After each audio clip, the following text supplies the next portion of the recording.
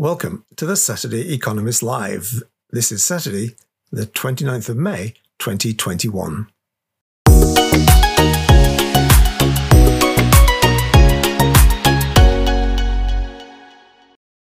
President Joe Biden announced his $6 trillion budget this week. The president is committed to an expansion of support for infrastructure, education, and the social safety net. But questions are asked. Where does the money come from? Do budget deficits matter anymore?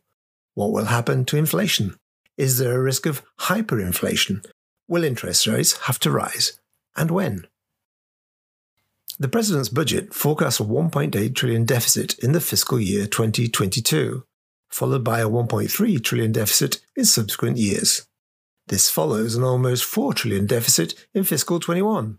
The good news: the deficit is falling as a percentage of GDP, from 17% this year to 8% next, then falling further in subsequent years.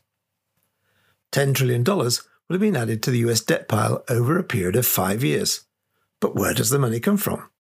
The Fed has been ready to step in as the buyer, not the lender, the buyer of last resort. Modern monetary financing of the fiscal deficit ensures the Fed will continue to mop up new issuance at the rate of $120 billion per month. QE is dead. Monetary financing of the fiscal deficit is here. The federal balance sheet has expanded from $4.2 trillion at the beginning of January last year to $7.4 trillion by the end of December 2021. A $10 trillion balance sheet is within reach in 2022. But where does the money come from? We print it digitally, explains the chairman of the Federal Reserve, Jerome Powell, as we said in the Saturday Economist live episode this month. Domestic markets are happy to accept the increase in dollar reserves and money supply. US bond yields hold steady at 1.6%. Foreign exchanges are a little more circumspect about the prospects for the greenback. Federal debt will increase to 110% of GDP this year.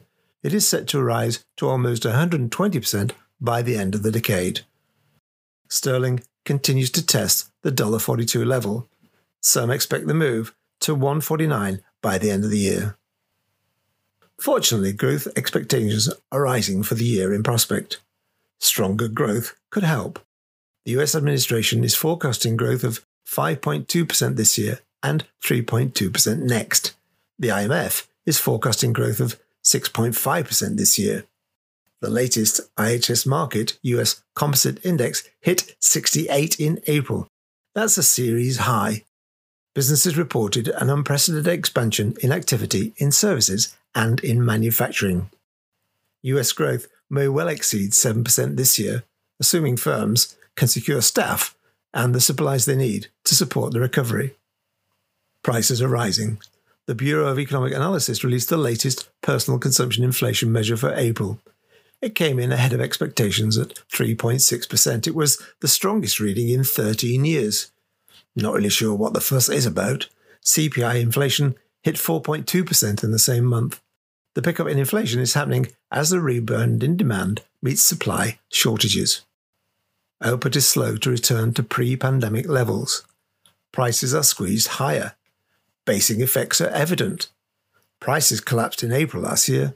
Oil prices, for example, WTI basis, traded at just $16 a barrel in 1 week. Traders were paid $35 a barrel just to roll the barrels away. Inflation is always and everywhere a transitory phenomenon at the moment, according to the central banks. The Fed is prepared to look through the short-term blip in prices, avoiding tapering and an increase in base rates to secure first a return to full employment. Not all are convinced. Former Treasury Secretary Larry Summers thinks President Biden's budget risks overheating the US economy. Summers said Biden is right to be trying to fix infrastructure and reduce inequality, but he's worried by the large budget deficits. I am worried, he said, in both the short term and the medium term about overheating. The president's tax plan may ease fears on that score. Higher rate taxpayers will pay part of the price. The top rate of capital gains tax will rise to 40% in the Biden plan. Either way, For prices, this is not a return to high inflation of the 1970s, when the collapse of the Peruvian anchovy crop led to hyperinflation around the world. Okay, the quadrupling of oil prices didn't help. But today's inflation is transitory and transient. It's due to bottlenecks, excessive commodity speculation, and a manufacturing diet of chips with everything. As we say, the best cure for rising prices is rising prices. That's all for this week. We'll be back with more next week. Stay safe.